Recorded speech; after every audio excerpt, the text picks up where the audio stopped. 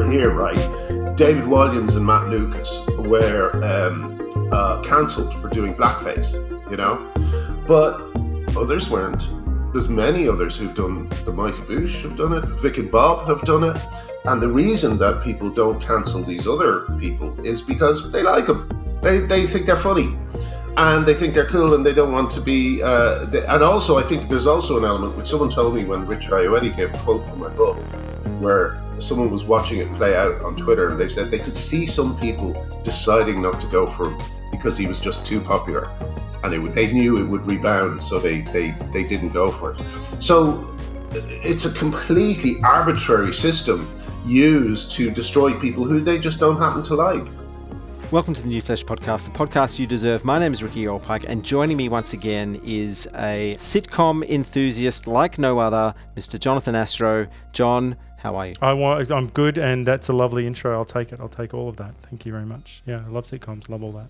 Well, we have sitcom royalty on the show today. We've got Graham Linehan, and we dip our toe a little bit into the trans thing, but you know we talk a lot about comedy and sitcoms, which we do. Love.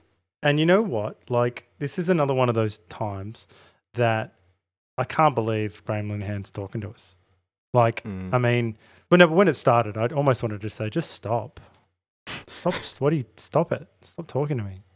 And I walk away, you know, like, because it's just too much. I can't deal with it. Like, this guy is like his shows have made me so happy over the years, you know, like even stuff that people might not know. So we get into some of this, but yeah, Father Ted, obviously, and the first season of Black Books, which he had a hand in. He was the setup director on Little Britain, so the first episode of Little Britain, which we didn't even talk about. He did Ted and Ralph, which we'll get into. Like his mitts are over a lot of stuff, and you know, I think that people just forget that. The IT crowd. Well, I didn't even mention the fucking IT crowd. Like that's there you go. That's I'm embarrassed. You've embarrassed me on air, but that's amazing. So and you know what? Like he's putting up a real fight with all the trans stuff, and yeah, we don't talk about it much. You know what? Well, we've paid the piper, haven't we? A little bit. I mean, like, we're down for it. But come on. Yeah. Well, I think he was secretly delighted. He loved it. You know, because I mean, that's what he's all about. He's about sitcoms. He's about writing jokes. You know, he's the gag guy. Like, you know, I mean, that's who he really. Yeah, he was a co-conspirator in the end. He was like, yeah, this is great. Yeah. So I'm sorry. Come for the trans, stay for the comedy. I don't know how to say it. Yes. Anyway, you'll love it. That's almost right, I think. Okay. We'll leave it at that. Well, we need your help here at The New Flesh. We need you to leave us a rating or review wherever you listen to the show. We're also on YouTube, so please subscribe to our YouTube channel and leave a comment about a show you liked. Word of mouth is also a very powerful tool, so please tell all of your friends that Graham Linehan was on our show. And finally, to our Uber fans, if you love what we do, you can send us a little cash via the Buy Me a Coffee platform. Any donation here is very much appreciated. And now, let's get down to it. Graham Linehan is a bona fide comedy legend and an activist for the rights of women and girls. He's the creator of Father Ted, Black Books, and the IT Crowd. I must also mention his role in creating the most moving love story between a foppish aristocrat and his low-born groundskeeper in the sketch comedy series The Fast Show. Graham has won more BAFTAs than You've Had Hot Dinners. He's written a fantastic book called Tough Crowd, which is a memoir of his time in British comedy that is loaded with practical advice for the aspiring creative. It also charts his battles against trans ideology and the devastating impact that speaking out has had on his health, family, and career. And we're going to talk about all of it. Graham, welcome to The New Flesh. Thank you very much. Lovely to be here. Well, I'm going to ask a question that I know no other interviewer has asked you, which is a sad indictment of where we are at. But you begin your book with a quote from Billy Wilder. If you're going to tell people the truth, be funny or they'll kill you. So I'm going to ask you about Billy Wilder. What do you think about Billy Wilder? Do you enjoy Billy Wilder films? Oh, yeah. Yeah, I think he learned at the knee of Ernst Lubitsch, and Lubitsch was where he got the Lubitsch touch, which is a kind of, as far as I can see, a kind of 3-stage way of telling a story that usually involves some kind of visual element that changes, or I don't know, it might be a phrase that's constantly repeated, but it changes its meaning the last time. And Wilder then went on to apply that in all his films, and all his films have these wonderful moments. I think that's when you know a great film is that when you're following a story and there's a cut to a thing, like for instance in The Apartment, there's a shattered mirror. I think I knew you were going to bring up the mirror. And as soon as you see it, though, you know, you can imagine. Obviously, I didn't see it in the cinema. I saw it on DVD, but you can imagine the audience's gasp at that moment, as without a word, the story is told. So, yeah, he's one of my.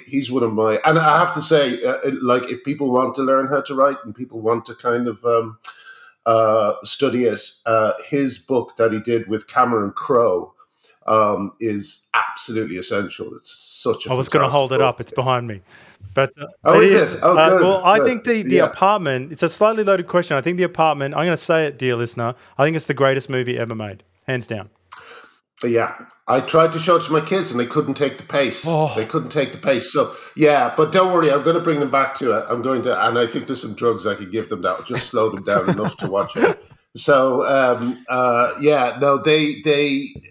And also, I think they get kind of confused sometimes when they see an old movie that has all these adult themes. Like The Apartment is very much about sexual discrimination at work, about hassling women, you know, and the way that these men think of women, you know. So it's kind of strange for them. They've been so primed to think there's going to be something racist or sexist that they don't know that it's actually anti-sexist. That's right. You know yeah, what I mean? You've got to spend half your time saying, well, they go, oh, but that's a bit sexist. You say, yes, correct, very good. Billy Wilder's done very good, yes?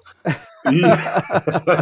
I know, it's so hard to explain. But again, you know, it's interesting because it is one of the features. I know we'll probably get into all this, but feels like one of the features of the woke movement is they think that art should show the world as it should be rather than as it is, you know. And unfortunately, that's kind of like, you know, that's Russian pre-wall coming down propaganda, you know, showing the world as it ought to be, as the communist regime wished it was. You know what I mean? So that's what we have now here is a kind of. Although there's things that book against it, you know. I know a lot of like things like The Boys, I think, are pretty edgy in terms of how they approach all those questions. But yeah, anyway, sorry, I could ramble on. No, forever, that's good. We do have some specific questions about that a bit later. But while we're on influences, I just, you know, expand it from Billy Wilder out. I'm interested to know what your greatest creative influences are, what you count as being, you know, the things that make up your creative outlook. Well, I was a film critic first of all, so I kind of I came into television through films, and you know, as I say in the book, I kind of grew up wanting to be Scorsese and people like that. Really, not really knowing much more about directing, other than that it involved a lot of pointing while wearing a baseball hat, and that looked like something I could do.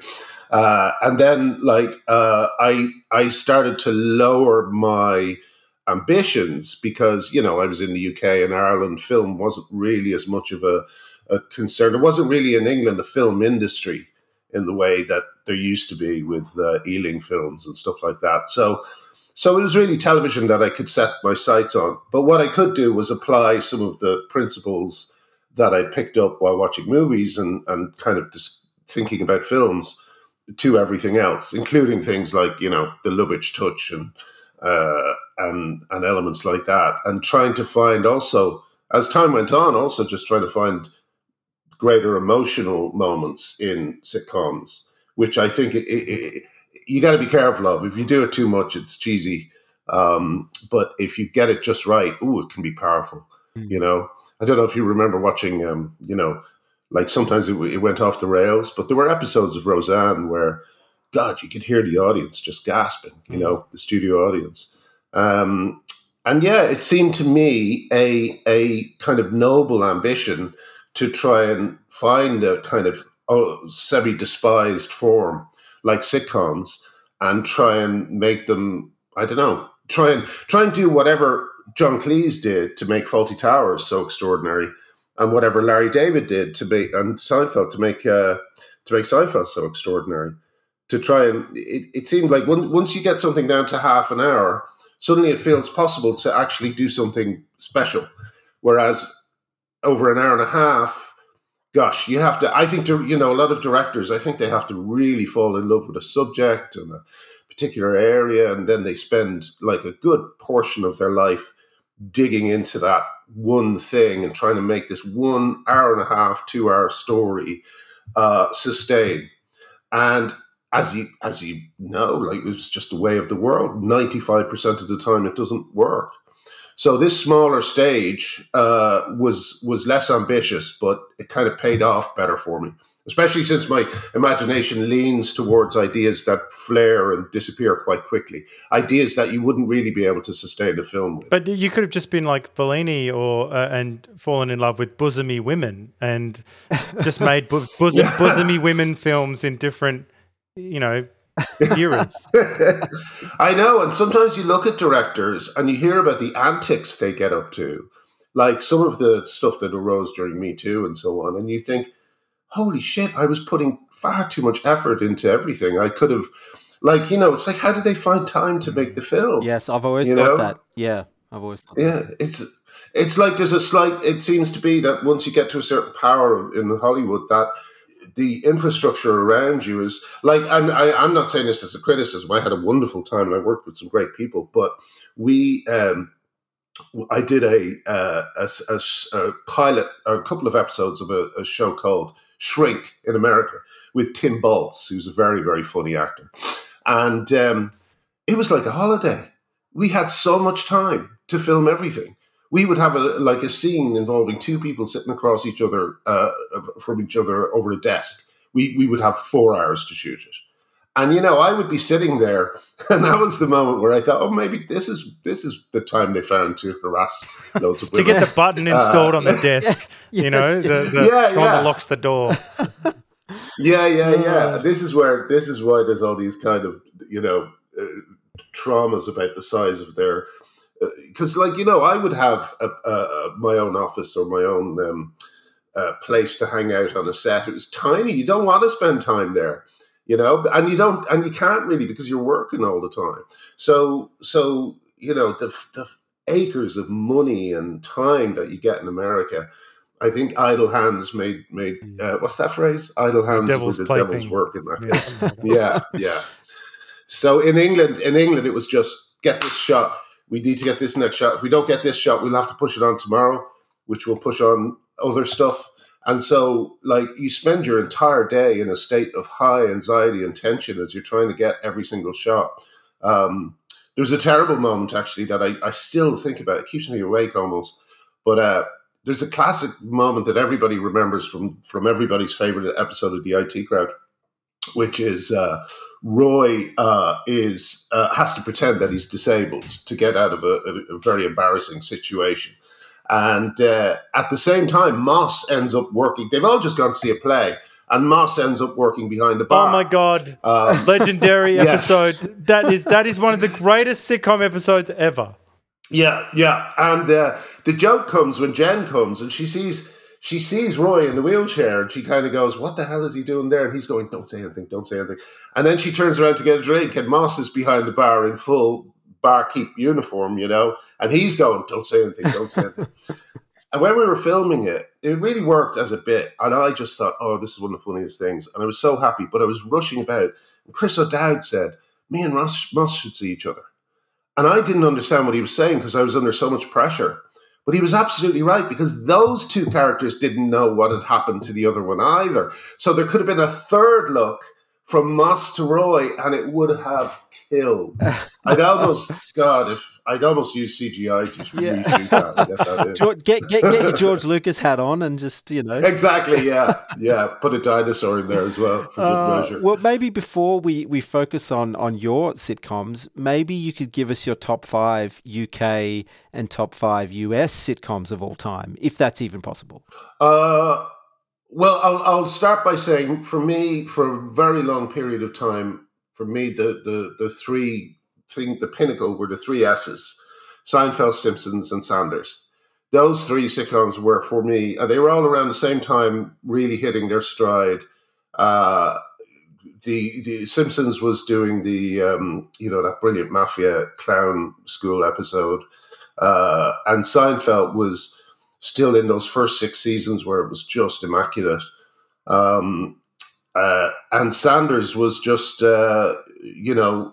reinventing how you could shoot one of these things, so that was for a while. They were my lodestars, but beyond all that, I think Fawlty Tower is number one best British sitcom ever made. I don't think there's any competition. 10 episodes, 10 out of 12, I think, are some of the greatest farces ever written. And it's interesting because farces, I think, perhaps don't sustain as a stage experience. So I think what Cleese discovered was that the sitcom format was perfect for these kind of fado farces, where misunderstanding kind of reigns, but because it's half an hour, it doesn't try your credulity. You believe it's, oh yeah, someone could think that this is the case for 10 minutes or whatever it happens to be. And he just played. It was like a perfect meeting of form and writer, and just the greatest. After that, in terms of British sitcoms, I don't know. I mean, Blackadder I thought was great when it was really good. I love I love Dad's Army. Although Dad's Army, when you watch it back, can sometimes be a bit slow. I don't know. There are a few. I'd probably need to space it out during the conversation to give you an accurate. When you think of thing. them, just blurt them out. Exactly. But I'll tell you, I mean, there were things that we used to write certain things, like we watched Heidi High, which is a very kind of, I don't know, it's seen as a cheesy sitcom, but the first season is amazing. It's really good. There was an actor in it who died. I can't remember his name, but he was really genuinely funny. And it was actually the premise of the whole show. So when he died, the show became something else. It still kind of worked, but it wasn't as wonderful as the first series. But the premise of the show was just someone running a holiday camp that is like, where people are just ordinary people trying to have a little break. And he's just too serious for it. He can't really join in because he's very proper, very English. It was wonderful. And we used to watch that when we were writing Count Arthur. Strong, which was my last series that not very many people saw, because we just loved the emotional heart at the center of it. It was really moving sometimes, We also watched Bilko for Count Arthur because the character was a schemer and we wanted him to be involved in loads of schemes, and we kind of saw the cafe where he worked, where he hung out, as being like the barracks in Bilko. Does Sergeant Bilko stand up? Does Sergeant Bilko stand up? It so stands up. It's one of the few things. I mean, genuinely, there's some episodes of Sergeant Bilko where you are dying. There's one episode, I'll give you an example, right? There's an episode where they think they are entering into a singing competition for different soldiers, different camps. So they go into the wrong place, and it's not a singing competition.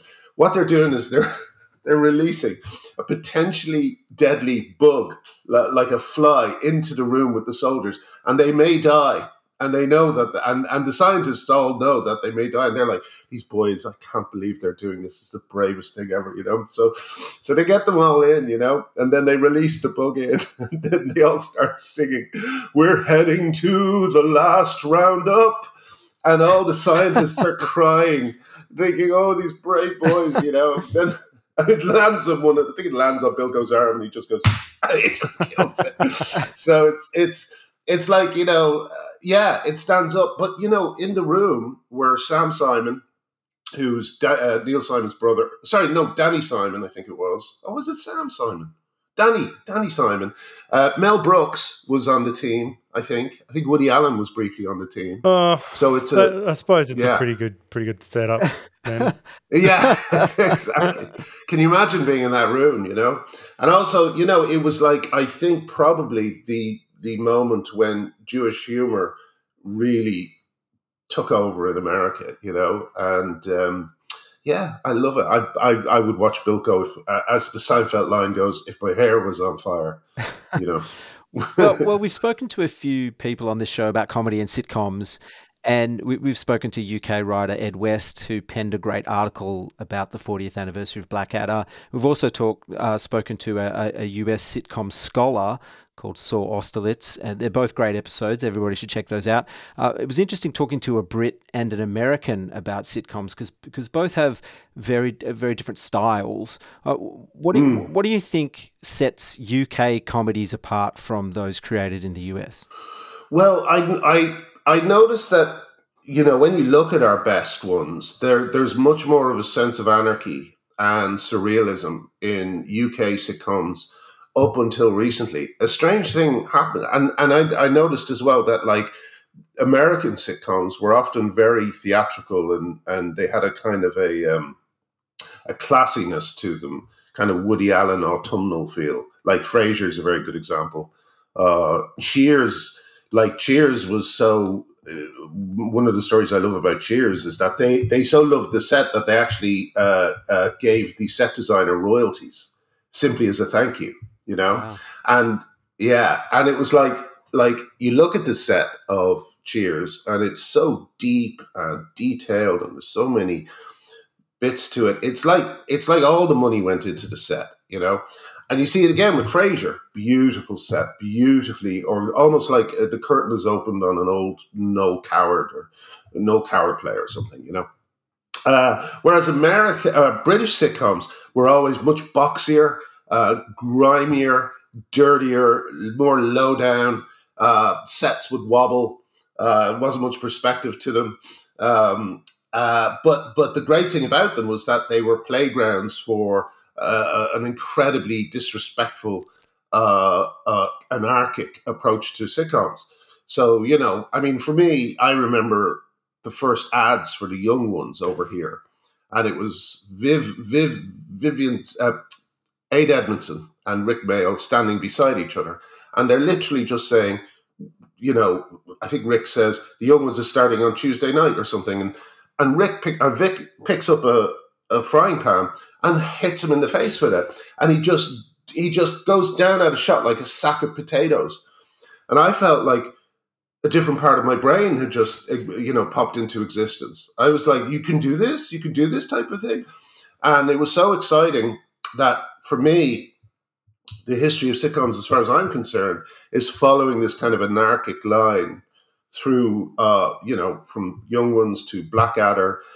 We can see it in Father Ted. One of my favorite shots in the entire series is Tom sitting on the fence, holding his shotgun, and he's holding it in the most bizarre and wonderful way. And he shoots a bird, and it explodes, and does that horrible like whiteout where it whites out the whole. Like sort of shorts out the lighting setup in the camera. It's just it's just wonderful. I think that's that anarchy which I think you're talking about. Yeah, we always loved it. But like I noticed also when we did our first series that didn't really work. It was a show called Paris with Alexi Sale. We noticed that you know, pratfalls, anarchy, all these things, breaking the fourth wall. These things are fine, but there has to be a feeling of control and structure somewhere. In the young ones, it was simply, you know, a story, you know, like a good story. And funnily enough, when you look at young ones, the stuff that doesn't work are all the really crazy non sequiturs and stuff. They, you know, where the camera will suddenly go into a story about two blokes on a desert island who are somehow in the cupboard. All this stuff made it interesting, but it did not sustain it. You don't look back at those parts fondly. The stuff you look back at is the very real character work and the very real observations. They're the bits that survive. So I kind of realized quickly that you can explode things, but people need a rest every now and again. They can't have just craziness flashing in their eyes all the time, or then you get an experience like, you know, you may like it. I apologize if you do, but I always hated it. It's a mad world. Oh, it's a Stanley Kramer film, is it? Who did this? Yeah, it's just This exhausting. rat race It's exhausting. style, like, I hate all that. They suck. Exactly. They're no good. Yeah. Exactly. And I think what it was at the time was the producers in Hollywood had the power, so their answer to everything was throw money at it, get stars in it, and it didn't sustain as a result. So so I think that that's always been like Blackadder. It's quite crazy. It has some crazy ideas, but it always was very grounded, very very grounded, and that's what kept you watching.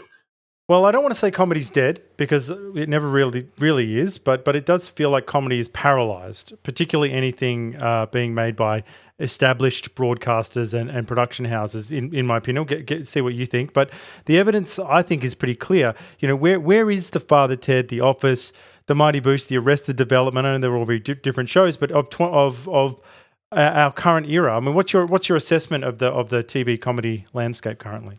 Well, it's not great. It's I think it's interesting. Certain things are still happening. Like, for instance, what is it, like 25 years later, and South Park shows absolutely no sign of paying a slightest bit of notice to any of these new taboos that we're all supposed to be observing. Whereas everyone else who doesn't have the same kind of power that Parker and Stone have, they have to toe the line, and they have to be careful, and they have to watch themselves. There's also a very unfortunate thing that goes hand in hand with cancel culture, which is there's a famous quote that I think Jimmy Carr said, a comedian said to him, which was, "The joke that will destroy my career is already out there." And what that means is that, when you pump out material all the time, even if it's just on television, let alone social media, then someone over the course of time, someone's going to be able to find 3 things that will destroy you. The thing is, they just decide not to.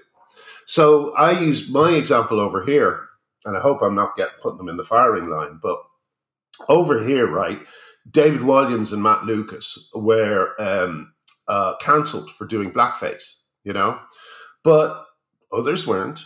There's many others who've done. The Mighty Boosh have done it. The Vic and Bob have done it. And the reason that people don't cancel these other people is because they like them. They think they're funny, and they think they're cool, and they don't want to be. And also, I think there's also an element which someone told me when Richard Ayoade gave a quote from my book, where someone was watching it play out on Twitter, and they said they could see some people deciding not to go for him because he was just too popular. And they knew it would rebound, so they didn't go for it. So it's a completely arbitrary system used to destroy people who they just don't happen to like. The reason they went for Williams is because Williams suddenly started doing things like The Voice, that type of show, those kinds Baking of judging shows, The Voice, all the variety stuff. Yeah. Yeah, so he comes out, he's always immaculately dressed. He's someone who takes a great deal of care over their, sartorial choices. And, people just thought he was a bit too full of himself. So it's like, let's do the blackface controversy on him. Boom, he's gone. And they made the huge mistake, Williams and Lucas, of apologizing. I was going to ask you, what do you think of this? Because when I read the mea culpas, I was like, boys, what are you doing? Yeah, never. It's like, why do they have to apologize and Vic and Bob don't? And I don't think any of them should apologize. It was a different time, and also there's different ways it's used. Whatever you say about Williams and Lucas, I'm sure there's arguments that what they did was offensive. But one thing they didn't do was just slap on blackface and do a hokey Al Jolson. They actually were creating characters, and I think that was their. I think that's what they told themselves. This is okay because we're talking about real people, and we're putting effort into creating a character. But that didn't count because people didn't like them. People don't like them. I think also part of the fun of a show like that is that they do all the characters. It's like the Mighty Boosh, they don't bring on a person of color just to play this one random character in their show. Yes. They do everything, and that's kind of the fun of it, right? Absolutely. It's a kind of like, again, it's a British tradition of slightly cheap and everyone's doing the same role because there's not enough money to get other people in. But it was like, and also you can tell that the people who are getting angry are not the people who are being represented. The people who are getting angry are the white people who think that they can tell other white people how to behave, and they're the worst people in the world. So yeah, I just find it interesting how random and there's a word that I am going to spend the rest of the day trying to find because I need it so often these days to describe this phenomenon, and I just cannot remember what it is. It's something. It's a word that means I'm going to destroy your career, but not yours. Arbitrary, or it's arbitrary. There's another one. There's another one that I'm going to start by going into a thesaurus and putting in arbitrary, but it's like that. It's like It's like a king on a throne, yes. or Caligula, some sort of sadistic lunatic. Malcolm McDowell. Yeah. Like you come in and you go, oh, I've brought him a cake. And you don't know if he'll kill you. Yes, kiss or kill. Marry we talk about this in Australia because the 70s Australian movies have famously got kiss or kill you bad guys. Like in Mad Max, all the bad guys in Mad Max, you don't know what they want to do. Yes, yeah. Do they want to? Yes. Do they want to kind of have sex with you, or do they want to blow your brains out? Yeah. And I never thought of that. The first Mad Max is they're a little bit of kind of the gang are kind of queer. They're always wearing queer kinkwear. They're always wearing kinkwear. Yes, that was the 80s thing as well. Like the bad guys always were wearing chain mail and other. Yeah. But they got that right. Like that. Do you know what I mean? But we didn't need society to collapse to allow these guys to start causing havoc. Well, I feel like the best and most enduring TV comedy is never really that political, It sort of swings both ways or punches in all directions, It seems that whenever the show or their creators get too wrapped up in politics, the work suffers. It sounds like you agree here. Oh, yeah. Like the way I've always thought about it is like satire is a grenade, You throw it into a room and it kills everyone in the room. It's not like a sniper's rifle. It's you should be making fun of everything. There's a fantastic scene. I'm sure everyone remembers it because it's part of the golden era of The Simpsons, where there's two pilots and they're in separate planes, and one fires a rocket and it goes out and turns and blows up the other plane, which blows up both planes. And then you cut to the two guys parachuting down, and one says to the other, "This is what happens when you divert money from the military into schools programs." And the other pilot goes, "It's a good program, give it a chance." And then both parachutes go on fire and they fall to their death. And it's like it makes fun of one point of view, and then it makes fun of the exact opposite point of view, and then it kills both of them. And that's what satire should do. It feels to me, yeah. And also, I'll tell you another useful thing about that. When you're making fun of generalized, political arguments rather than the specific people who hold those arguments, which is what I think you mean when you say it's not political, best satire is not political, then it lasts forever. But when you're focusing on a particular political party, it might not last a couple of years, So even Ted has some lines in it that people would be befuddled by around now because they were so closely linked to their time. Like when Dougal says, "We'll be famous like Nelson Mandela and his mad wife." That meant something. That got a huge laugh at the time because she was still, in the news. But now I have to explain to my kids what that even means, you know. Well, you got a lot of work with these kids by the sound of it, Billy Wilder and the rest of us. Yeah, I'm working on it. They're coming along. But maybe we can tease this out a little bit. You have got a bird's eye perspective on this next question, because you made Father Ted in the 1990s, a very particular time, as all times are, I suppose, and had the opportunity to adapt it to for the stage many years later, which we hope to see at some point in the future. But the question is, did the diversity, equity, and inclusion apparatus in film and TV now, did that rear its head a little bit in terms of the content of the new Father Ted? I figured you'd be able to give us a good read on this, because you've got a show from the 90s that you had to bring into another time, and I'm interested in you know. Do you mean the musical? Yeah, the musical, like comparing. Did it start rearing its head? Yeah, there were some interesting things. One of the things was that we wrote it in like specifically so that it would be able to so that it would be diverse. You know, we had long sections in the Vatican, and we thought, that will be where we can bring in our singers from all over the world. So the racial makeup of the stage will suddenly be diverse, and that will happen naturally. But they wanted to put them on Craggy Island, you know. And so we had, like, I remember, I wanted to apologize to him afterwards, although it was neither of our fault. But like there was this black guy there who did the line, I hear you're a racist now, Father. You know that, or no, it was a reinvention of that line that was used at a certain point, and the whole point of it is a little bit of fan service, you know, because the play was quite empty of that. You would get a big response. And they have a black guy doing it. And it's like, well, hang on a second. Do people remember the original? They know it's not a black guy. And I know that theatre is a different thing, and you can bend the rules, and it's kind of like playtime. And to be honest with you, if it was like in a production of it somewhere else, I wouldn't really mind. I would think that would be quite fun. But it was just trying too hard. And it was like, well, you know, we wrote this to give it a natural diversity. Why are you trying to force the issue, you know?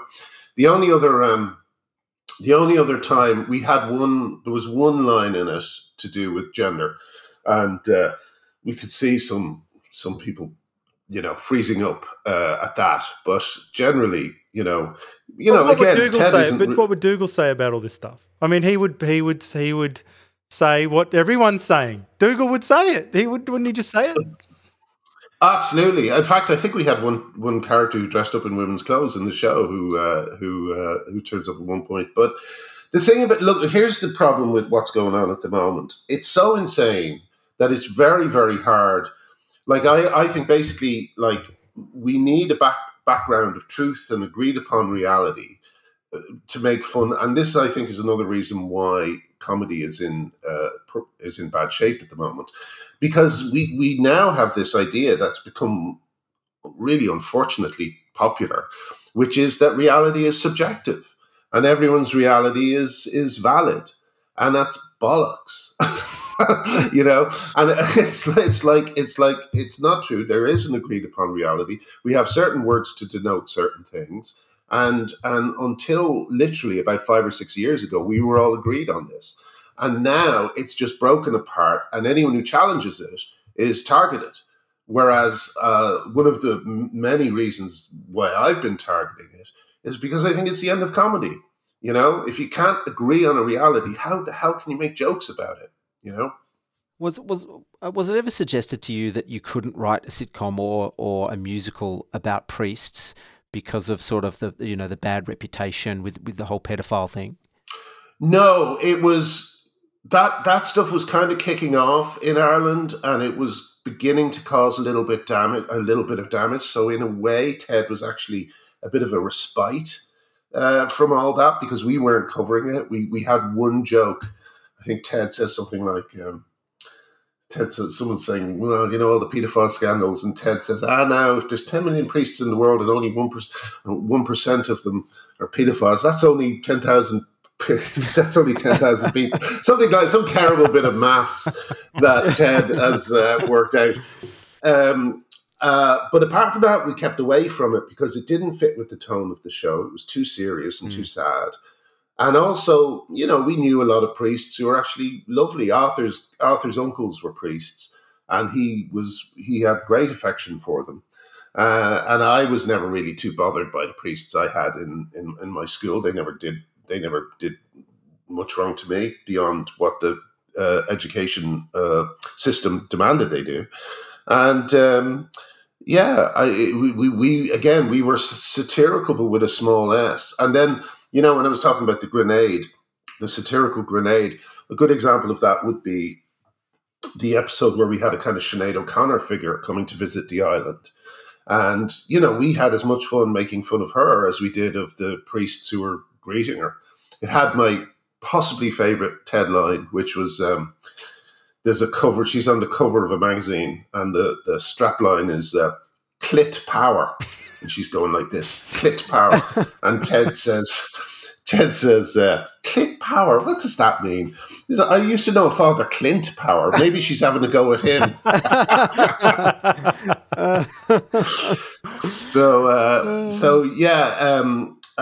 No, there was never any. The only advice we were ever given was from the head of comedy at Channel 4, Shane Allen, who basically said, as long as you stay away from fundamental tenets of belief, you should be okay. So we could make fun of everything except, the virgin birth and stuff like that. Although we did sometimes play with that a little bit, and crossed over into that. In fact, once we were auditioning for the episode Tentacles of Doom, which involves, at one point Dougal completely destroys a bishop's faith just by asking him too many questions. And we had a guy come up. He was very angry, and he just told us not to make the show. Well, sorry, we're making the show, and it was really unpleasant confrontation. But apart from that, never had a problem. Well, I'm delighted that I was able to rewatch the entire Father Ted show in preparation for this interview. It's been a long time since I've seen it, actually, and I can't quite put my finger on why priests are funny. Maybe you can help me out here. Maybe it's because they're largely sort of ordinary, unremarkable, and inexperienced middle-aged men, but they're supposed to be the community's moral compass. Yeah. And that, I don't know, people see through it, but they go along with it. What are your thoughts on why priests are funny? You just hit it. You just hit all of them. It's like, I mean, one of the things though that we like to be a priest, you have to study a lot. You have to really know your onions about religious spiritualism and the Bible and stuff. You have to know what you're talking about. But we kind of, for our own purposes, pretended that wasn't true, and we just kind of portrayed the priesthood as a completely frictionless place where lunatics can end up. So it wasn't true, and it was a bit unfair. But that was just what we created. We kind of realized early on that if you get any kind of world that's slightly mysterious, like the priesthood, then you can make up any nonsense you want about it. Like, we like our one that like priests buy extra black socks. That is the blackest material in the world. You can only buy it in these shops, and it's only in socks for some reason. Only priest socks are that black. Like nonsense, just nonsense that we pulled off the top of our head. But who's gonna contradict us? It's the same with like I always think David Lynch did the same thing with the FBI in the Twin Peaks things. I don't know if you saw the Twin Peaks movie. Walk with Me, yeah. Yes, yeah. Great, it's a masterpiece. Great film. It's amazing. I love it. But there's a whole sequence where David Bowie is just disappearing and reappearing in hallways.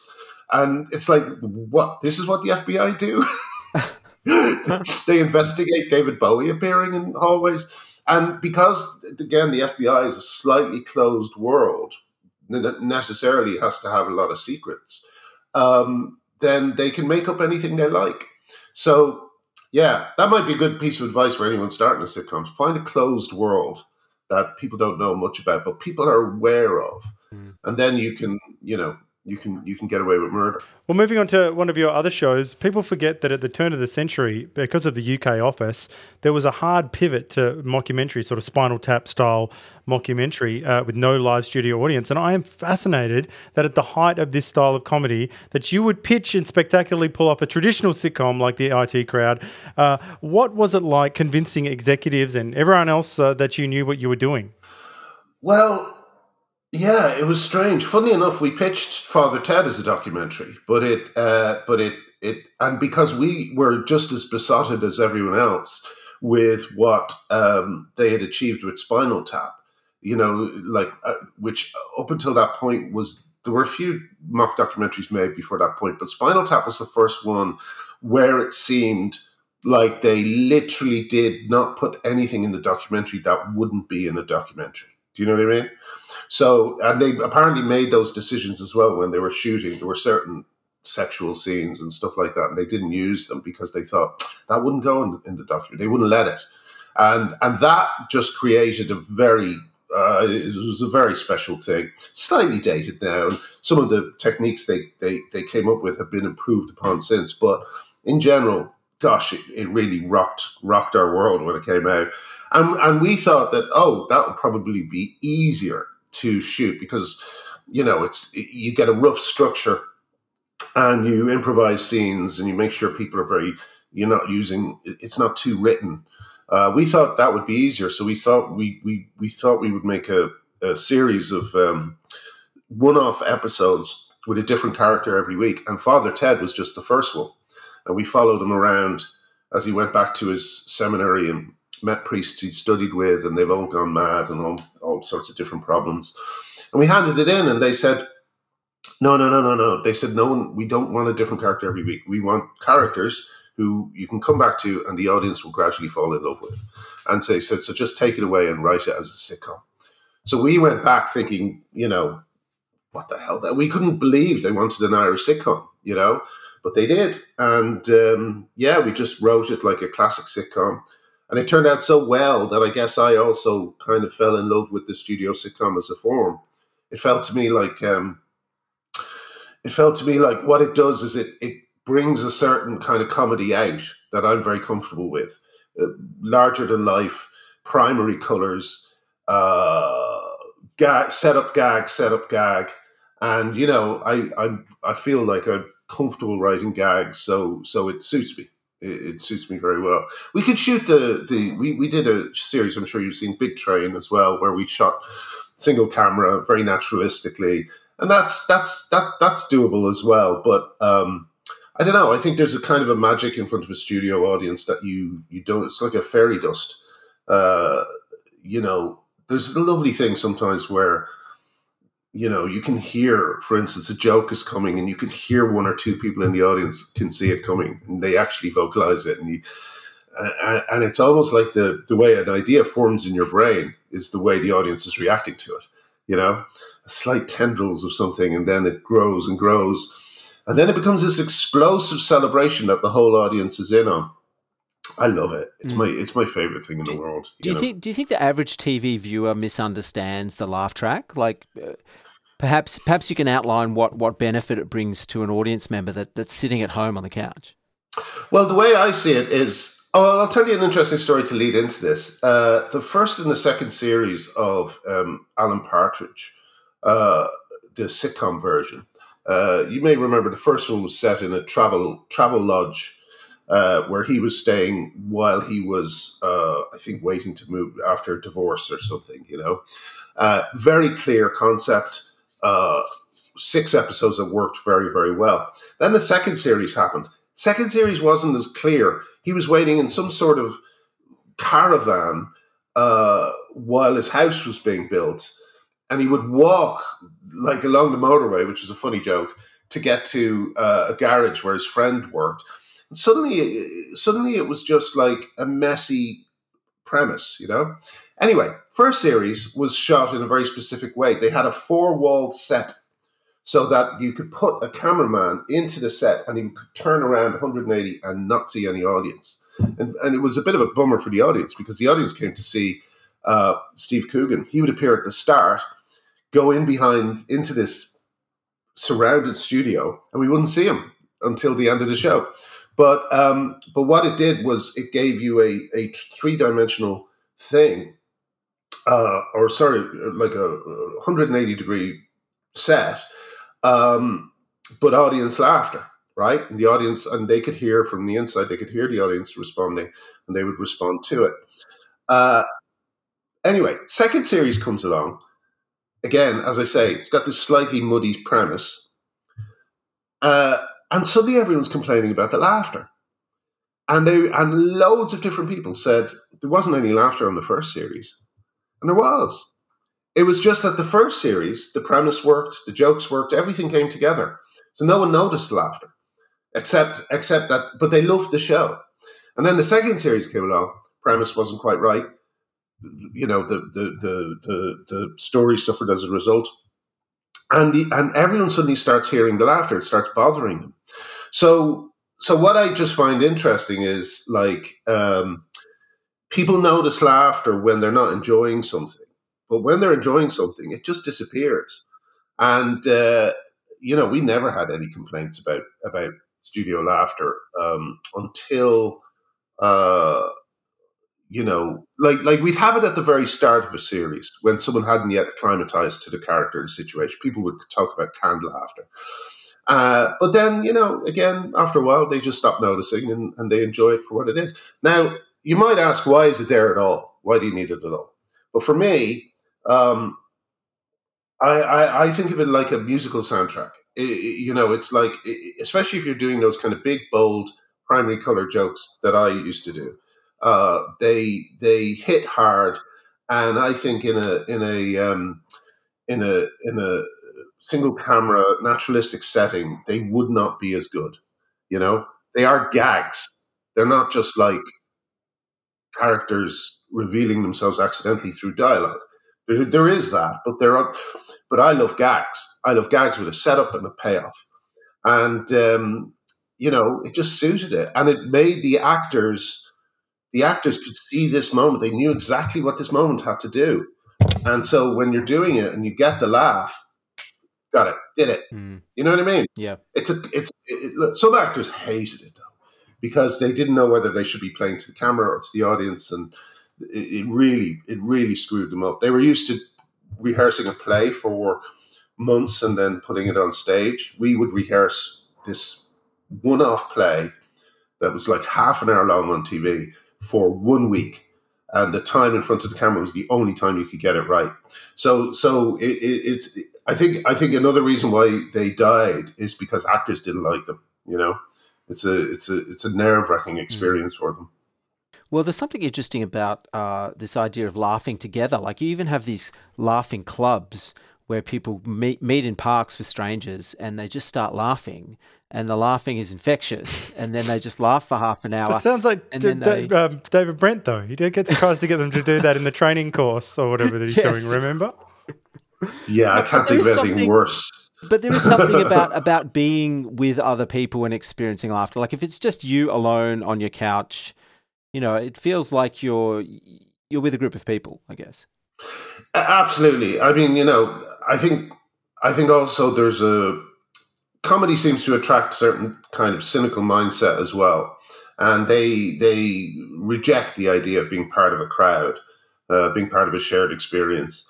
But they may reject it consciously, but I think subconsciously they love it just as much as everyone else.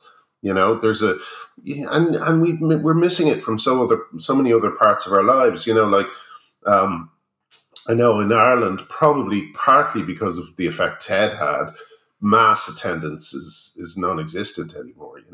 But there's something to be said for getting together with a bunch of people who live in your local area and reminding yourself that they're human beings and that you can actually physically shake their hands.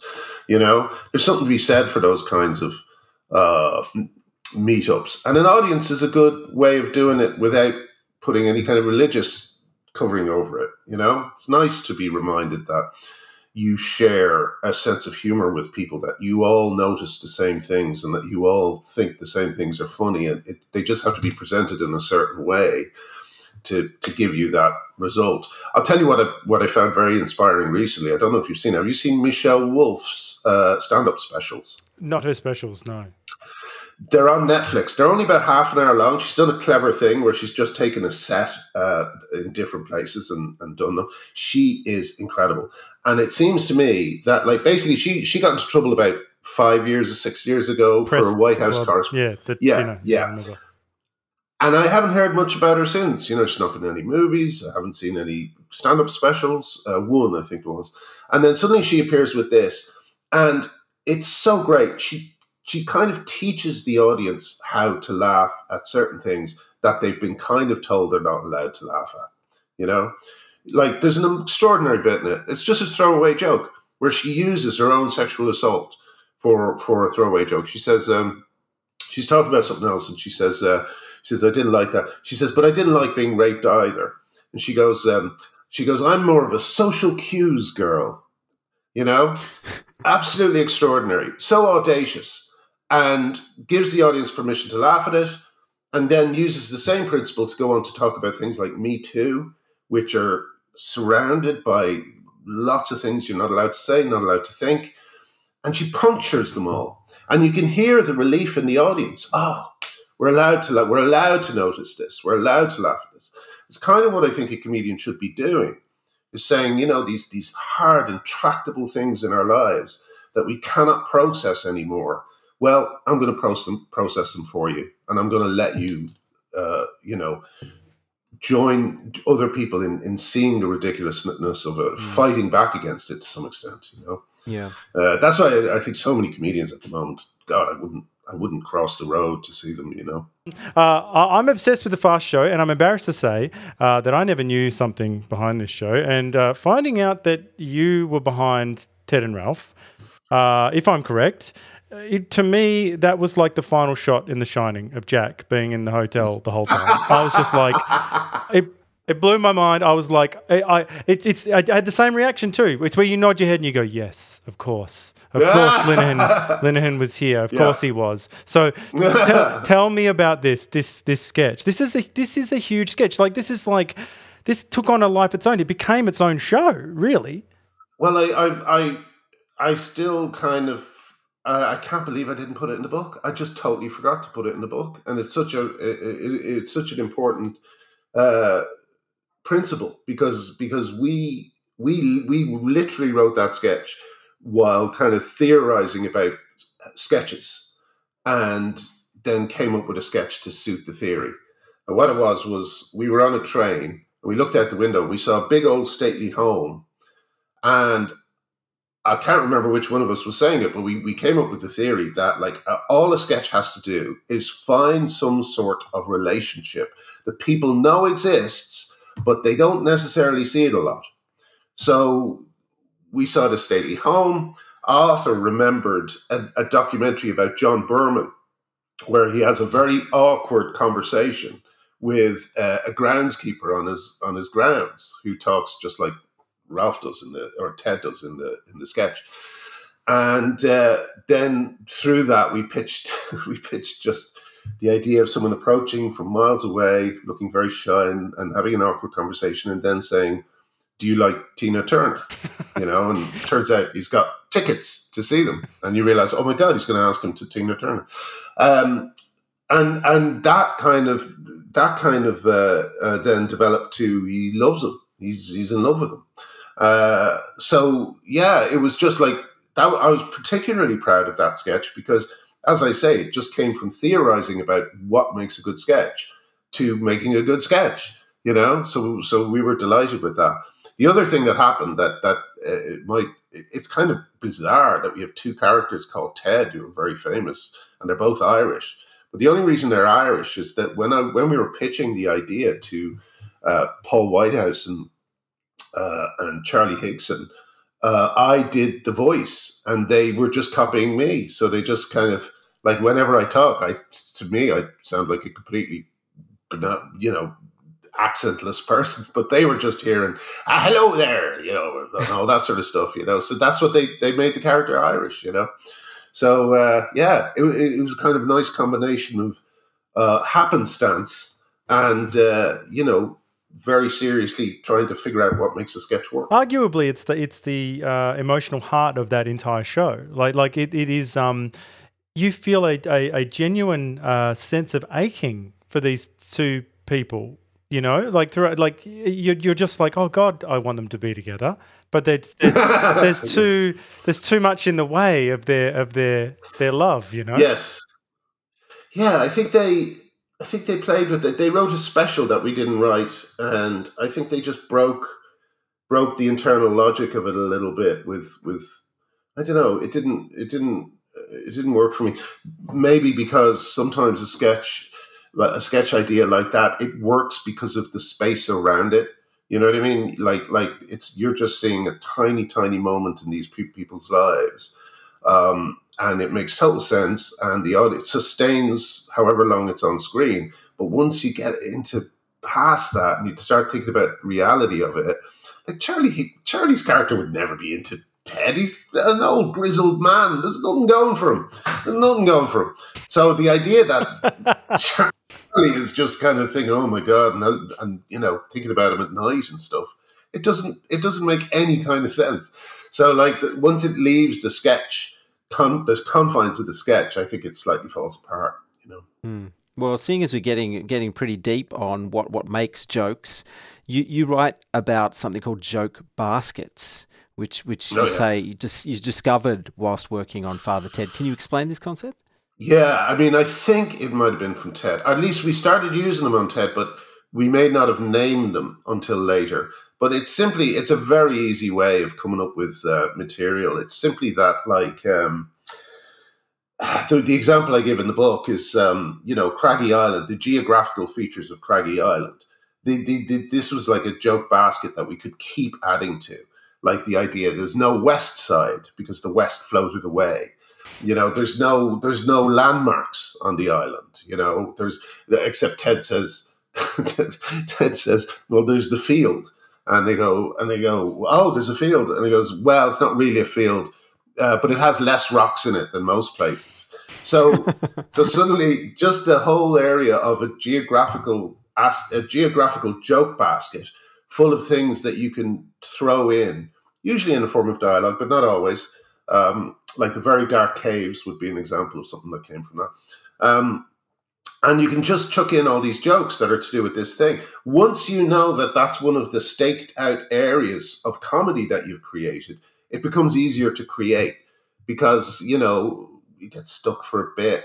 You look around at all your various joke baskets, whatever they might be, and you see, oh, geographical. Maybe we can do something about, do another little, put another little image in the audience's mind of how awful where they live is.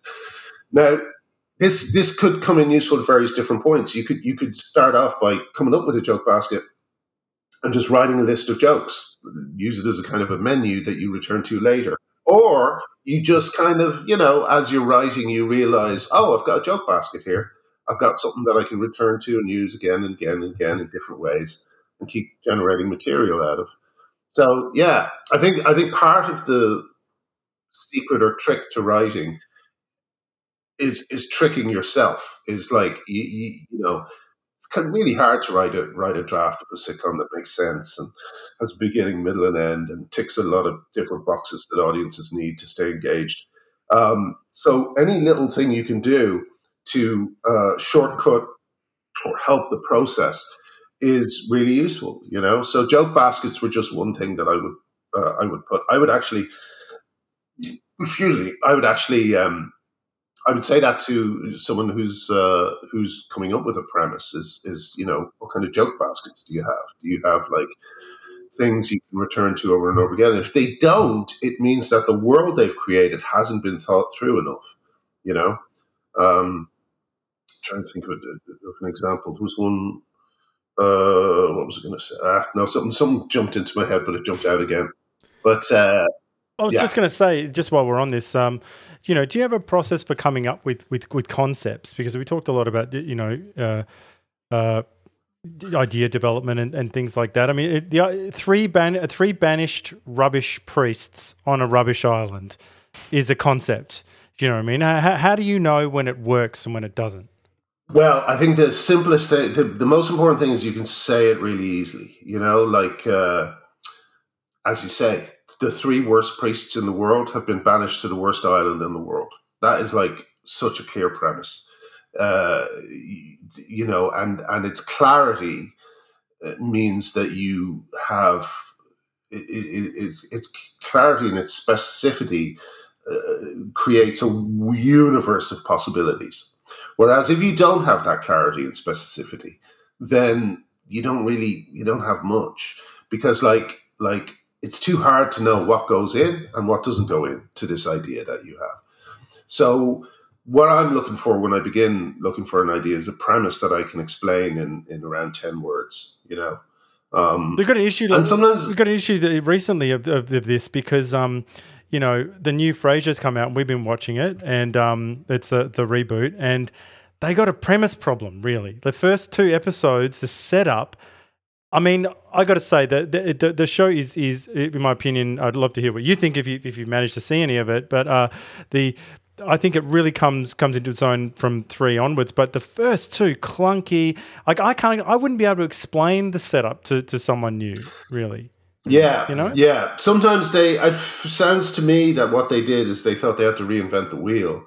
Like sometimes the first episodes of sitcoms are like that. They're called there's a thing you can write called a premise pilot, Yes. and a premise pilot is what we had with the IT Crowd, where all the characters didn't know each other, or some did, but generally the trio didn't know each other, and the first episode is about them meeting each other for the first time.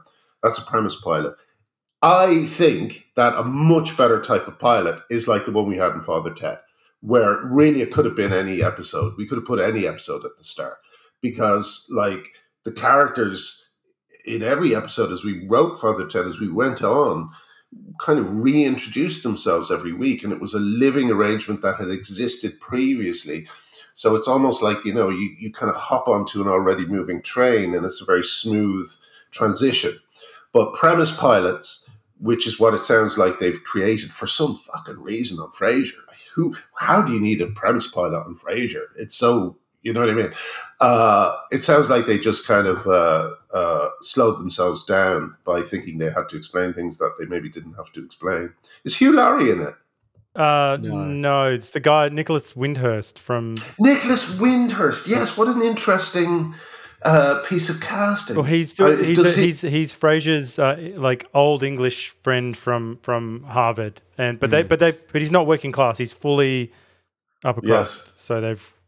Does it work? Does he work? Yeah, like I'm a sucker for this show. So I mean, Ricky, maybe you can bring me down to earth, but I think that it's a weird mosaic of the elements that made up Frasier. Like they've taken all of the elements and repurposed them in different characters, which I think is really hard to do and really quite clever. And look, it's not sparkling like the previous show, but I mean they've done probably 300 episodes. So I mean, I just don't see it. I always just think it's like with the Sex Pistols reforming, when they're in their 50s or 60s even.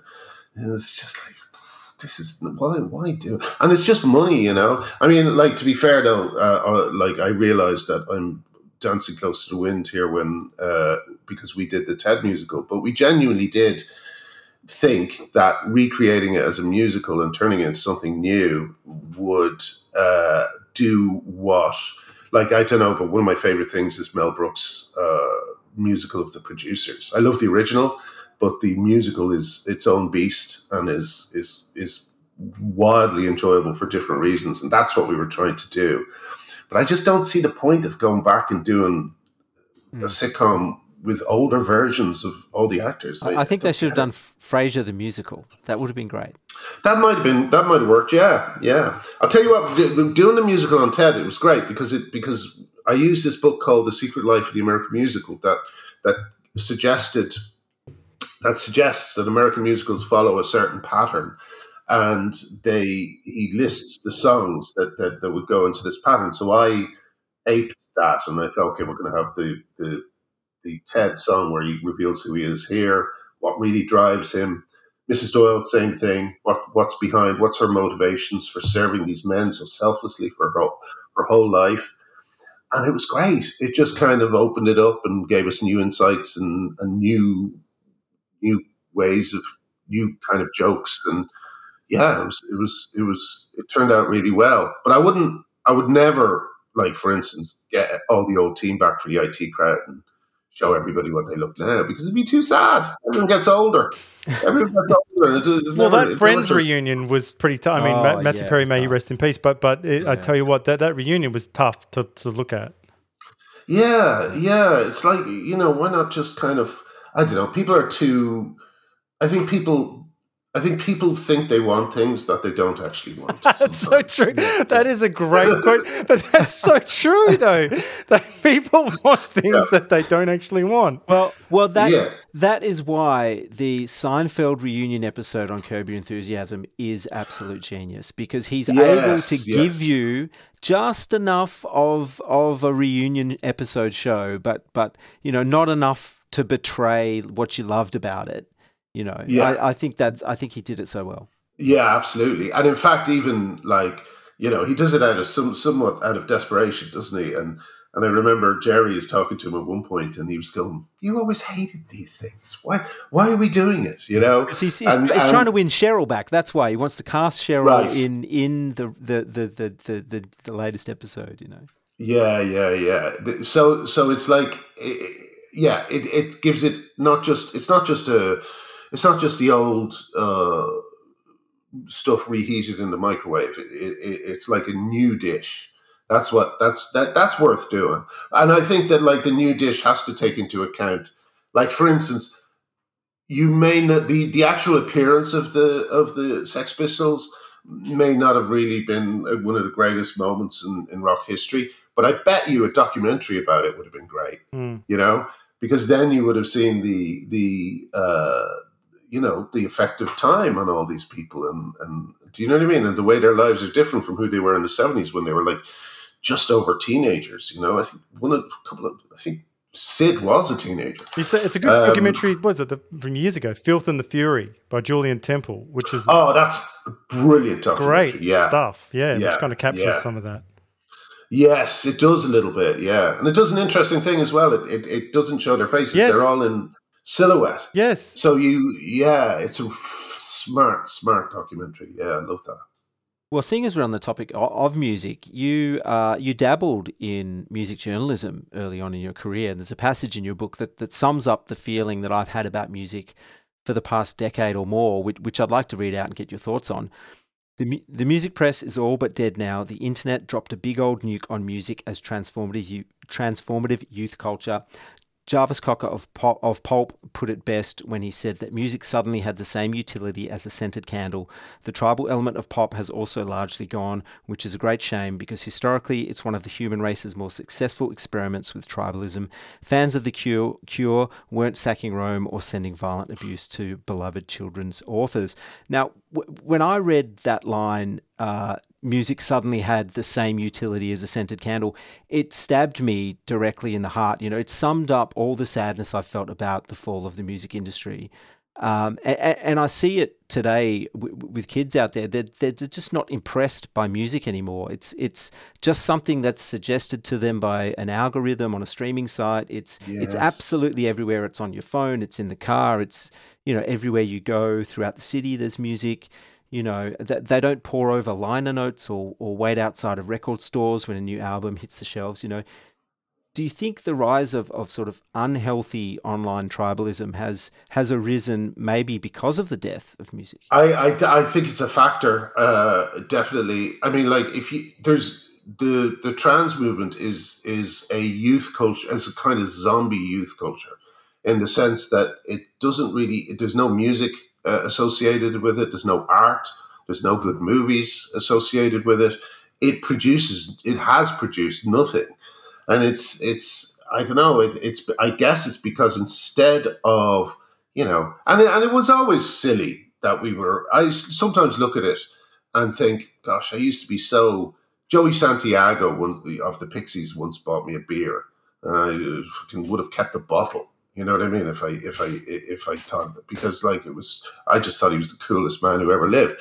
But he's just a guy. He's just a guy who can play guitar. But we worship these people, and there is something silly about it, and it's in some ways you could say it's good that it's gone, because it also led to a lot of things like groupies and misusing of power, misusing of position, and all that sort of stuff. However, I do miss the kind of innocent fluttering of the heart when you hear a favorite person, band, whatever it happens to be, mentioned. Fandom was a healthy thing, but I don't know. It seems to be like fandom has become a sort of toxic culture. Now we associate fandom with things like Harry Potter fandom and Doctor Who fandom. These are toxic, incredibly toxic arenas. They're not. They're policed extremely strictly. You can get cancelled from any of these kinds of groups. Whereas, I don't know, in the old days, it seemed like music was a good place for the misfits and the outcasts to find a safe home. Whereas now, the misfits and the outcasts are gravitating towards unreadable American academics and perverted European sexologists.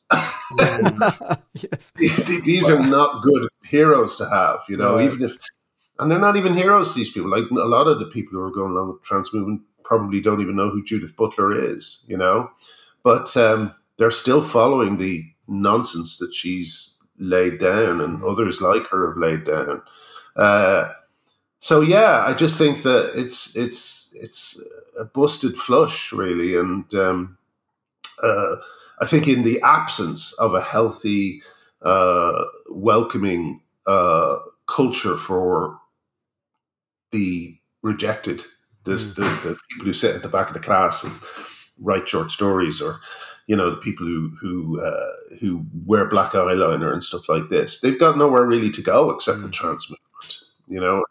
Yeah, I feel as though my son's generation, and my son's 5, that his generation would not have a music that they can call their own, that they can claim ownership of, and I hope I'm wrong about this, but, do you have any thoughts on how this soundtrackless generation is going to be affected? Well, they're not so much soundtrackless. I mean, the people fall in love with things like TikTok songs they hear on TikTok and stuff like that, and there's still music that kind of bleeds through to people. And while, yeah, it's a bit of a shame that algorithms are doing all our kind of what we used to do in physical locations, searching through record racks, but the algorithms are still delivering music. They're still delivering. And I have to say, if you do the work and you do dig down into music, it seems to me that it's one of the few things that hasn't suffered artistically. I just think that there's always good music being produced. It's like each generation comes up, finds something they like, does a spin on it, and it's always great. Or, not always great, but like the great ones are always great. And so I still love music, and I still keep hearing stuff that just knocks me out of my shoes. Films are different, though. I worry about films much more. I feel like someone put it best when they said the church of cinema is dead, and I think that's truer and sadder in a way. Again, disappearing audiences. But it's just kind of heartbreaking that, like, and I think it's also mirrored by the fact that Scorsese is making these somewhat bloated movies. I did like The Irishman, but Leo. Like, he picked Leo. I know, of all the people. He works with Daniel Day-Lewis once and goes, anyway, I saw this movie last night. It's called Jacob's Room, and I'm going to pick. And you go, and Daniel's like, what about me? Yeah. Well, yeah, and Daniel, I find sometimes a little bit cold as an actor. But Leo, I don't see what they see in him. I think it's. Yeah, I don't get New it. Scorsese fans, I can't stand it. When someone's like, oh, yeah, I love Shutter Island and The Departed, I go, stop talking. Stop talking. This is enough. Was Leo good when he was young, though? Like when he was 15? Is that the Leo that's good? Romeo and Juliet, yeah? Sure. Yeah. And also that film he was in with what's his name from Gilbert Grape or something. Gilbert Grape. Yeah, where he played a mentally handicapped guy, and it was very, very good. He was brilliant in it. The problem with him is that for me, he's always been that kid. I could never take him seriously as a grown-up. But what about all the silly wigs and the mustaches? And you're not convinced by this stuff, or? Yeah, no, not really. And also when he was in like like a lot of Tarantino films, I really enjoyed Once Upon a Time in Hollywood. Yes. But then you see it a few times again. It's like, well, what is this whole scene in the Western town doing? What's it doing in the movie? What does it have to do with anything? And so, like, sometimes I feel sorry for someone like him, because I think the real problem is, they're not being given the right stories. They're not being cast in the right parts. And there's probably a great part for Leo out there somewhere. But I thought about this because you mentioned it in your book. You talk about the timelessness of 70s movies and how other eras, particularly in the 80s and whatever, seem to wear themselves on their sleeve, so to speak. And I was watching a film last night, rewatching a film, Jack Nicholson in The Passenger. And I tell you what, I couldn't. We can't watch a whole film now in one sitting, but I got through an hour and 20 before bed, and it just romped along. This is a serious film. Jack is just a legendary figure. It was like him working with Mike Antonioni, and it was just a worthy piece of cinema, And is this the recent Passenger from 2020? No, 1973. Oh. Okay. So who was that again? Who directed it? Michael Antonioni did it, and and Jack Nicholson's in it. But it was just one of these things. Like, yes. Those guys back then, they do their American films, but it would still be like imagine that you do like 5 Easy Pieces, One Flew Over the Cuckoo's Nest. You go, I'm just off to Italy to work with Antonioni, doing some serious movie. And I think about the mystery in the world they lived in, like no internet, like they've just got papers and newspapers, and you're not getting all that information. They go and make this weird little expensive art movie, and they put it out. I mean, this is dazzling. 1970. Yeah. I thought that I was such a fucking evangelist for the internet, and I thought, oh my god, we're gonna have a new golden age of cinema, because now you can make a film on an iPhone. And instead, what we got was a kind of a glut of not very good things, And not only that, but like you would think that the more established people like Tarantino and Scorsese would take extra special care in, for instance, not making their films 3 hours long, so that you don't, do you know what I mean? But they don't. They indulge themselves. They shoot the shit out of everything, and they keep everything on screen. And it's like, I don't know, it's just a shame, because the key is always the script. If you can just make the script, if it can make sense, if it's clear, it's meaningful, it has an incredible conflict where you really don't know which way it's going to go for the whole film. Oh my god, you know that feeling when you see a movie like that and you're like, oh my god, this is good. That's what like Game of Thrones was like at its best. Oh yes. You did not know whether the ground would fall from beneath First you. 6 seasons made me feel like a kid again. Made me feel like awe-inspired, like it was bigger than me. I was like, yeah. And suddenly every single character who comes on screen, you are genuinely worried whether they're going to make it to the end of the scene. That's an extraordinary thing to be. You don't feel like that with a lot of movies and a lot of TV shows, because everyone feels too protected. And sometimes they might do the Janet Leigh thing of killing off a big character or something like that. Became a hilarious cliche for a while. My favorite example was Deep Blue Sea. When Samuel Jackson was on land and he was killed by a shark, but those devices have run their course, and what really needs to come back in their place is proper storytelling, But like, I remember, God, I saw Tarantino going on about Hateful Eight, and he was so proud of himself that he'd rewritten it. You know what I mean? It was like, yeah, you always rewrite it. You always. You should never stop rewriting your film. There's always work you can do on it. But like, he seemed to be just proud that he'd rewritten it once or twice. And you still look at it, and it's still not a very satisfying film. It's still a bit annoying. There's another thing also that I noticed, which is a kind of it's interesting. I saw this with two films, I think, recently, and what it is they don't have the morality right, if that makes sense. They'll like have a character kill someone, and then at the end of the film, like let's say, the film I'm thinking of is The Killer. I don't know if you've seen this new film with David Fincher and Michael Fassbender, but it's got like what I would call graphic novel morality. Like in the old days in a film, if someone killed an innocent character, they suffer because of it, or they certainly don't have a happy ending because they know that a great percentage of the audience will be going, "What about that woman he killed?" Do you know what I mean? And they won't feel the satisfaction that they think they're. That's what The Killer is like. The Killer, he kills an innocent guy in a taxi cab at one point.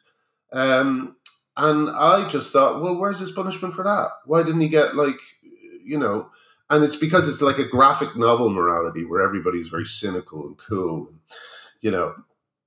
And, the artist had a good way of drawing the brain spattering on the windshield. You know what I mean?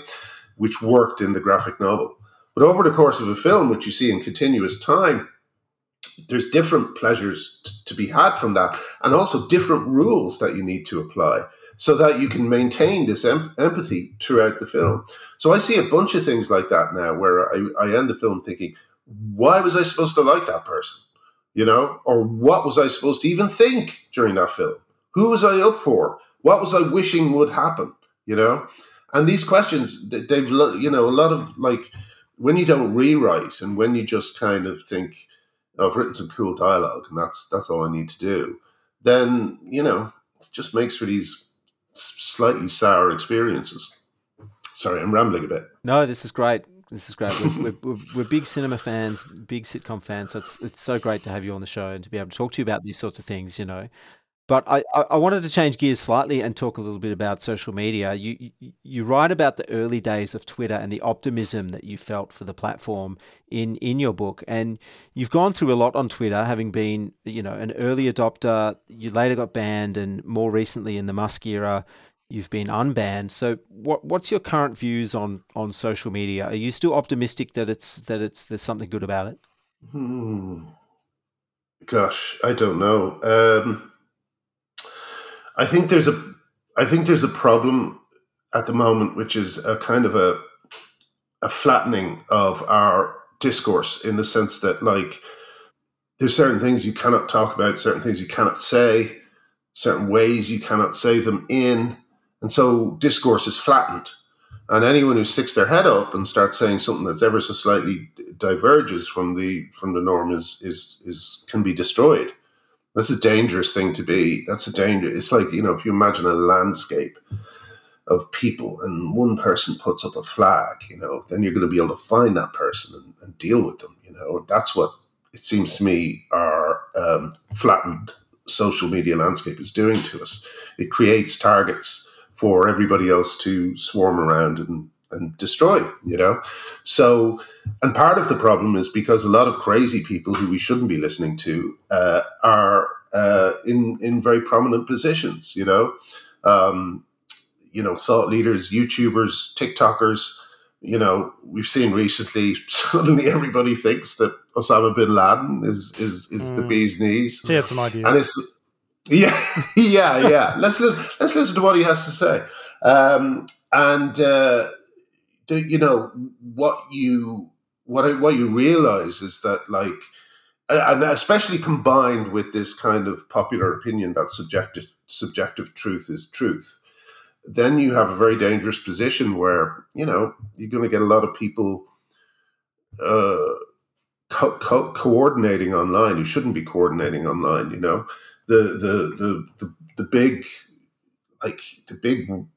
basically, I just think the way I put it is, in the old days when we only had 4 channels in the UK anyway, someone like Jimmy Savile had to become a radio DJ, a big star, do lots of charities.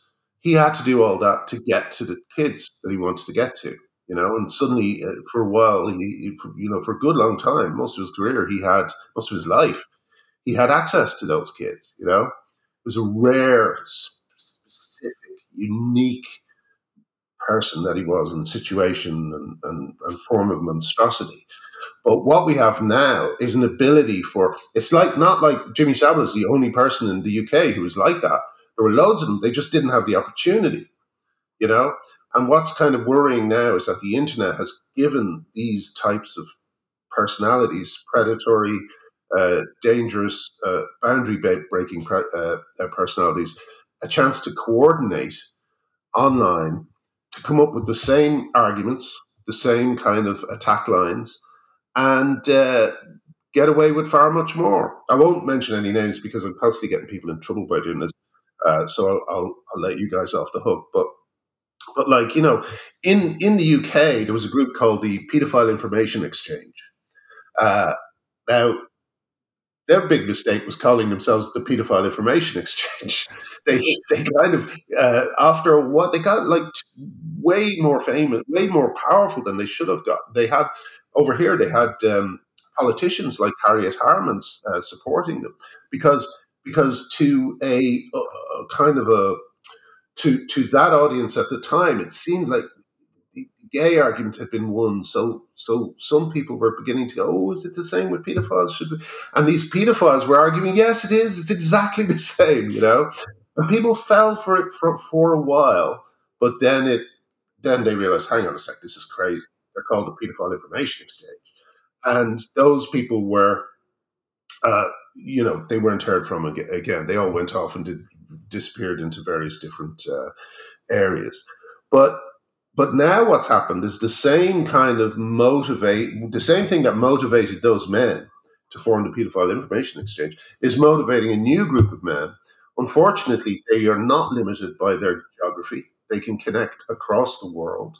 They all have the same aim, which is to get to children. And they come up with more sophisticated variants of the arguments that the Paedophile Information Exchange were pushing, and they are creating the world that benefits them. There's an extraordinary story Genevieve Gluck of Redux magazine discovered, which was that WPath was linking to a website called the Eunuch Archives. WPath is supposed to be the world leader for trans healthcare. And they were linking to a website that was essentially a repository of short stories about cutting your dick off. Like erotic short stories, inverted commas, about cutting your dick off. 40% of the stories on the website were tagged minor. So 40% of the stories were about cutting young kids' dicks off. And some of those stories had transition as a theme. So it was like tricking kids into thinking they're trans and all this sort of stuff, And one of those forum members was talking about some kind of medical meeting they had with WPath or someone like that. And they literally said, we create the world we want, which reminded me of, I don't know if you remember, but during the Iraq War, Dick Cheney said a similar thing. He said, we create the reality on the ground that we want. So in other words, if the Americans said something, then that was the truth. And what always horrified me about this new movement is that instead of fighting against that kind of arrogant kind of dismissal of the truth and of reality, the left have embraced it. You know what I mean? And are using it to get what they want. Not that the left are all pedophiles, but this particular section of society has glommed itself onto the left because their motives align. It's so crazy. The left now are completely anti-safeguarding, completely anti-women's rights. They are trying to invent categories like queer children or trans children. This plays into the hands of all these connected Jimmy Saviles, So that's my answer. I don't think it's going well, the internet. No, it's Twitter's no good. But now I try and take every single character that The Guardian prints with a grain of salt, but I find their review of your book, Tough Crowd. Very curious. Allow me to read this excerpt. Quote, when Graham Linehan was starting out as a comedy writer in London, he would go to see stand-up, where I should do my Guardian voice. You know, the smarmy one. When Graham Linehan was starting out as a comedy writer in London, he would go to see stand-up where he would upbraid audience members who were, quote, talking or otherwise being rude, close quote. Once, while watching Noel Fielding and Julian Barrett's The Mighty Boosh in a pub theatre, a drunk man began shouting, so Linehan told him to, quote, shut the fuck up, close quote. Later, the man followed him into the toilets where he smashed down the cubicle door. The quote, thankfully, Linehan recalls, he'd expended all his energy on kicking the door in, so I was able to see him off with the force of my terrified stare. This last line's the kicker, Graham. Quote, wading into other people's fights has proved a theme for the co-writer of Father Ted and the writer-director of the IT Crowd. That's the smoking gun. That's their smoking gun. So your anecdote in the pub, they were like, see? Yeah. Yeah. Why would, yeah. It's interesting. It's like wading into other people's fights, like as if the well-being of women and children is not everyone's fight. You know, It's a typical move pulled by these people. You know, the idea that I'm intruding or talking about something that has nothing to do with me. So, well, no, I was born from a woman. I have a daughter, I have a sister. Do you know what I mean? These are important people to me. You know, so. What just popped into my head is that you see quite often footage from like New York subways where some woman is being menaced by some guy, and there'll be a trainload of guys just sitting around, like not doing anything, staring at their phone, like looking at the ground, like no one wants to get involved. You know, there was a time where all of those guys would have stood up and, you know, either made that guy stop like immediately, or they would have fucked him up. Like, or you know, they would have restrained him. They would have punched his face in. Like, you know, I mean, what's happened to the world where you know people feel as though they can't get involved. You know. Yeah, and also, I mean, there's that famous poster that was up at Bristol University that said, and this was in a women's toilet. So these are young women who are setting out for the first time, often away from their families. And the poster said, if you see someone in here who looks like they don't belong, don't stare at them, don't say anything. They just feel comfortable in the space. All this stuff saying basically don't make a fuss if a man is in the toilets with you.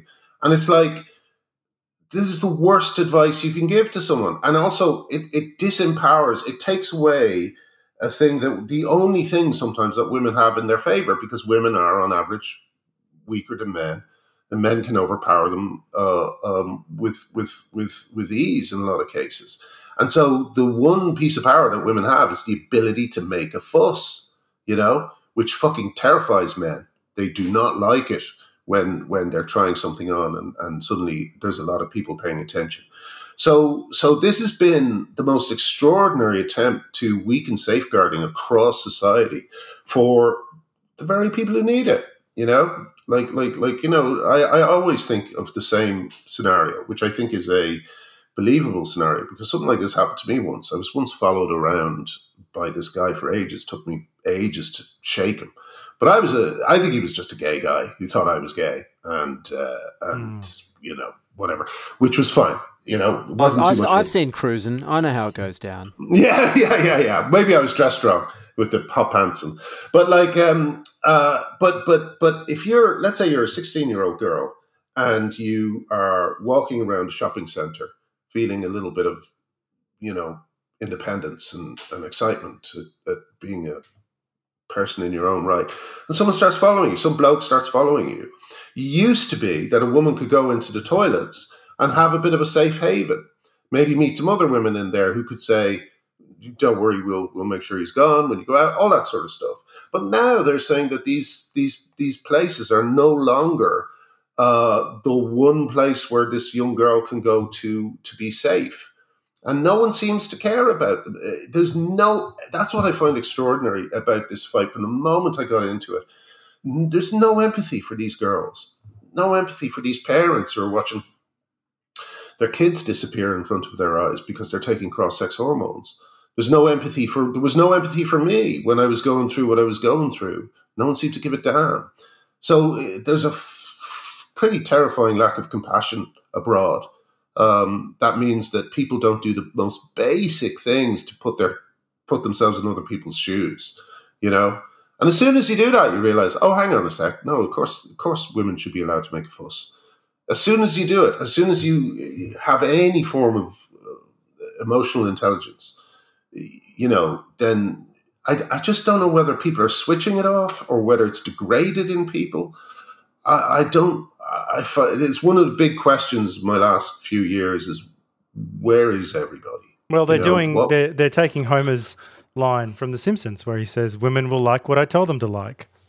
Yes, yeah, absolutely, and that seems to be the way. And unfortunately, also there's a lot of women cheering it on as well. It's like a complete, this movement would not have got as far as it did without the very privileged women cheering it on, who feel that they have no need of the safeguards that are protecting other people. So it's it's a depressing situation.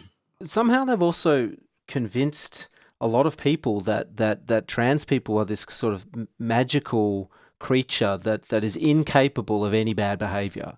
The thought that someone would go into a bathroom and assault a woman, for some reason they can't imagine it, that a trans person would do this. And and it's because of they've done an incredible thing. There's an incredible piece of sleight of hand, which is they've created this false group called trans people. The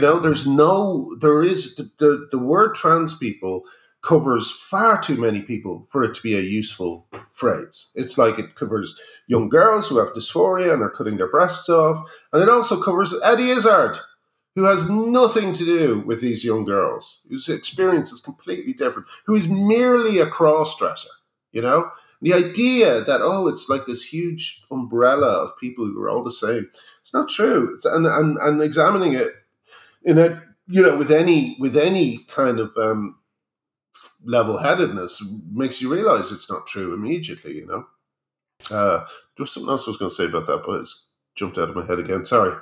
Well, Graham, we've been talking for a long time now, and the elephant in the room is the second part of your wonderful book, which I want everyone to read, which is your activism and your campaigning for women, the rights of women and girls. I wish we had more time to get into that, but we've selfishly talked about all these things that we wanted to talk about. Well, no, it's great for me because people don't realize that that's the vast majority of the book.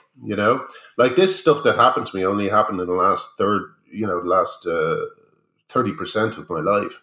And and I just want to say, the work you're doing is incredible, and you do stand alone in what you've given up for this fight, and it's real. And we've spoken to all of the people that and you're so highly regarded by them and us in this fight. And but the question I have is, I guess I want to know about the future, because are you going to have this Cincinnatus moment, where this is a Roman statesman who when the enemies were vanquished and the battle was done, went back to his farm. We want you back on the farm, and I know I want to go back on the farm too. And you are you have made so many people in so many generations.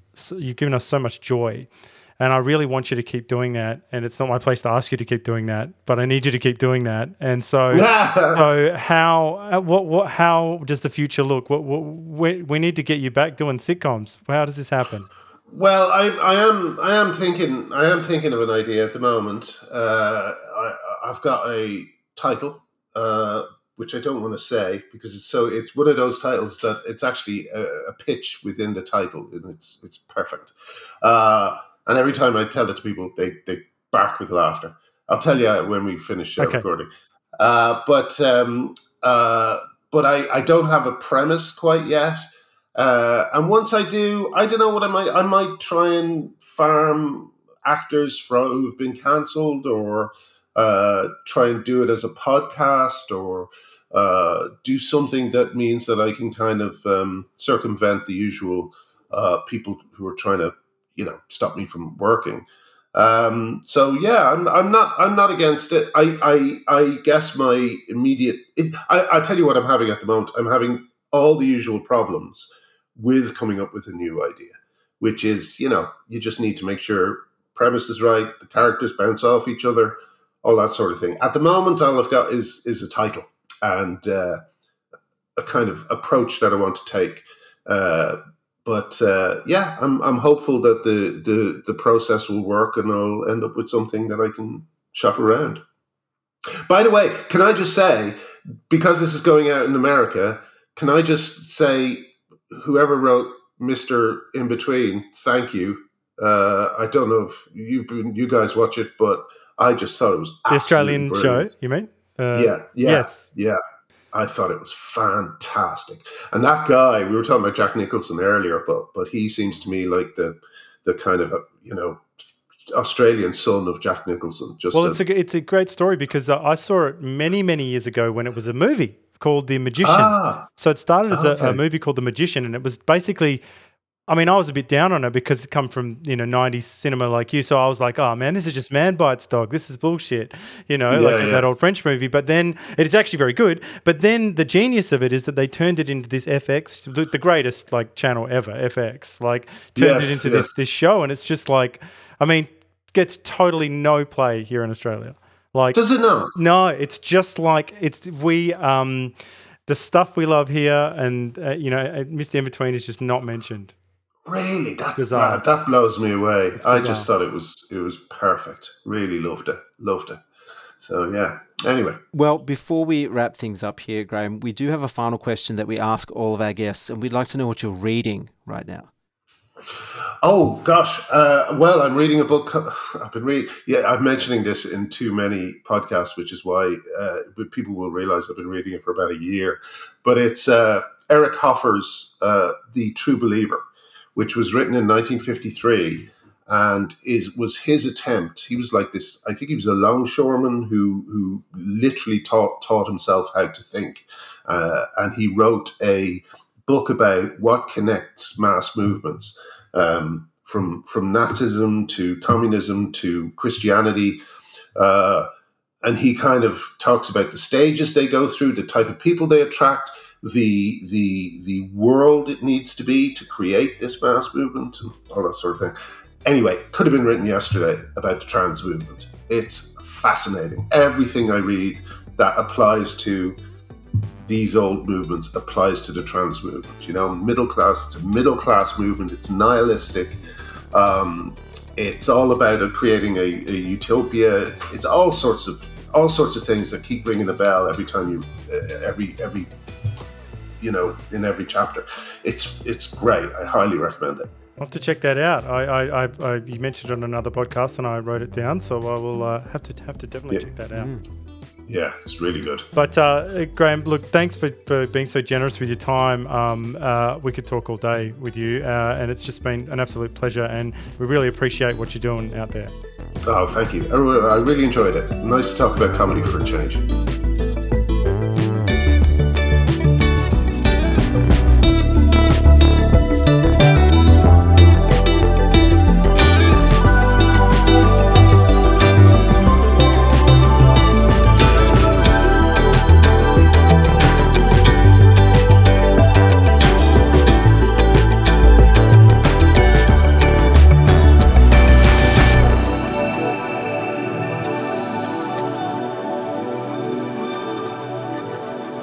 Thank you for listening to the New Flesh podcast.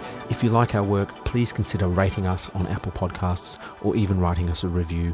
It really does help the show reach a wider audience. We'll be back with another episode next week. Until then, long live the New Flesh.